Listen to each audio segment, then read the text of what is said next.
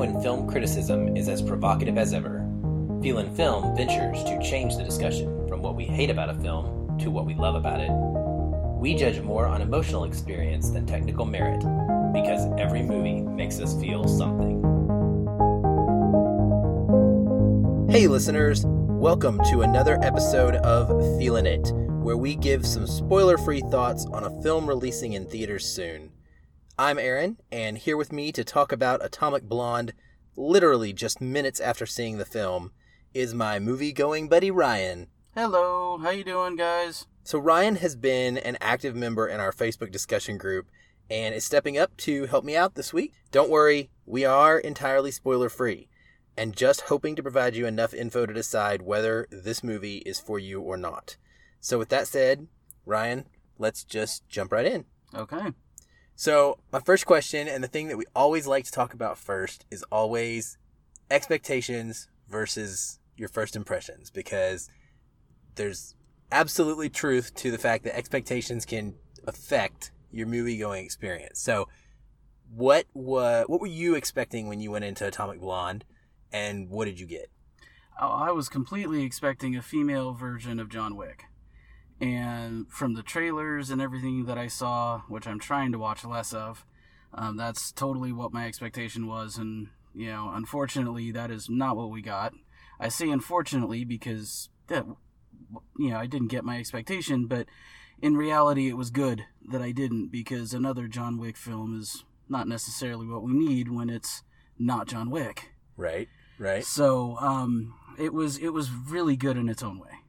Awesome. So I would have to say that I agree completely with what you're saying. I totally expected another John Wick. I thought for sure that's what this was going to be. Everybody's touting this as the female version of John Wick because they're both, assassin, spy characters. And the trailers for Atomic Blonde really led us to believe we were going to get some of that, that type of John Wick action. And I felt like we didn't get quite the same type of action. I would call it precision in one way. In John Wick, you get a lot of very methodical, snapshot kills. I mean, there's not a bullet wasted in John Wick, He is an absolute deadly weapon. And I felt like in this, Charlize and her character, Lorraine, is also a very deadly weapon, but in a different way. You said something to me on the way home about how you liked the fact that she's not invincible. Yeah, exactly. It was nice and refreshing to see your heroine, in this case, actually take a few punches and kind of get beaten up a little bit. Not have somebody just decimate the entire room and walk out without a scratch. Completely unrealistic action. So it was wonderful to see that. And where John Wick is a shoot you in the stomach and shoot you in the head in 2 quick shots, I would say Charlize Theron, her character, was more like the Taken movies, where, he'll take you down with whatever he has around, and it's just, well, I happen to have this piece of equipment on me right now, and whoops, that's what you get killed with. Yeah, totally. There's a very broad use of attack manner in this movie. I mean, like Ryan is saying, she uses the environment to her advantage frequently. And I think that is very fitting because, I mean, let's be honest. So we're talking about a female version who is not going to be as strong. I mean, she would need to be more thoughtful and more creative in her ways to take people down, because she's going up against a big man, muscular man. Her punches are only going to do so much. She's got to think outside the box, and boy does she. I gotta say. So you said you were expecting John Wick action, and it was once you got over the kind of, not, I don't want to say let down, but once you got over realizing this wasn't going to be John Wick. Right. Did you buy into the action in Atomic Blonde? Yeah, I did. I definitely did. It was something that I think that she kind of made her own. She was able to how do you say it, some of the action was definitely generic in a way. You've definitely seen it before. You've seen other actors and actresses have that type of action shot or action scene or something like that, but it wasn't, you're not looking at Charlize Theron as an actress and go, oh yeah, right, she couldn't do that. You actually are watching her going, yeah, okay, I could see her doing that. Oh, I just did see her doing that. It wasn't like, oh, that was staged. Right. It was actually happening while it was going. And there was some very, very intricate and unique scenes that were going on. Yeah, there's also some very bloody scenes. And so I want to caution you, listeners, that's what we're here to do, and tell you that, there is a fair amount of blood and guts that comes with this movie and this style of action. Also, there is some nudity. There's, some kind of passing by shots of Charlize Theron, naked, just moving around like in a bathtub or whatever. But there is one or two lengthy scenes of some sex that is being had, for lack of a better word, where you do see, a couple women that are pretty much completely naked together. So if that affects you, you now know whether or not you can see that. It is not frequent. It is the type of scene where you're absolutely fine. You just want to close your eyes because you don't want to see that, and you could move right along. But I do think that it is overall, it's a hard R. I mean, it's an R movie, and I wouldn't take younger kids to see this type of R movie. No, definitely not. It's not something I would take my kids to. But, to be totally honest, the nudity scenes that they were done tastefully. It wasn't gratuitous. That's correct. The violence and the gore and everything, while, there was definitely some blood and gore that you kind of go, well, I don't know if they maybe needed to do that. It wasn't like over the top gore, like horror. So, take it with a grain of salt, but it wasn't too far over the top. Agreed. So what about, a couple other things? What about the acting? So I was surprised when I don't know why I had not even noticed that James McAvoy was in this cast list until literally like today when I was prepping for the episode or before seeing the movie. I'd seen the trailers and, I'd seen his character in the trailers, but I didn't connect the dots. Right. And after his incredible performance in Split, I was wondering what we were going to get. So what about from him, or did anybody else stand out to you? So McAvoy's character I thought was very interesting, but it was maybe a little bit of a letdown. I'm used to his character having just a little bit more depth. And on his end, it was kind of a little bit, plain's not the right word, but, I don't know, one-dimensional, I guess, would be what I would say. You got what you saw is what you got. There was a few surprises, there was a few kind of changes to the character and stuff, but it never really went deeper or anything like that. And I don't know that it necessarily needed to, but it wasn't necessarily what I'm used to with his acting. And so when you go from what you're used to and what you got in this movie, it was definitely a surprise. Yeah. I would basically agree with everything you're saying. I thought he was good. His acting was quality, as always, but I didn't particularly care for the character myself. Part of that is just the script. Like, this is, who the character was in the movie, right? That's part of why I didn't care for him, and probably intentional. But he was good. Sophia Boutella was fine. John Goodman was fine. Minimal use. Charlize Theron was great.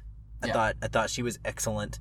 And the other thing is, this is really much more of a spy movie than it is a revenge flick. Right. So John Wick is a revenge movie. He's out to kill. It's point A to point B, knocking down bowling pins of humans in his way, right? This is whodunit, what's going on, twisty-turny, some politics involved, much more than I expected. And I think that the film may go on a little too long. I think it could have been a little tighter, but I enjoyed the world that we were playing in, the Cold War, and this version of the Cold War. Oh yeah, the world was great. You start out and knowing kind of what I was sort of getting into, I wasn't exactly expecting Berlin in the 80s. I wasn't either. But man, they did a wonderful job. From the title sequences at the beginning to the title sequences at the end to, when they're changing from West Berlin to East Berlin, the way that they showed all of that was masterfully done in a very 80s-esque way without just throwing up 80s all over the place.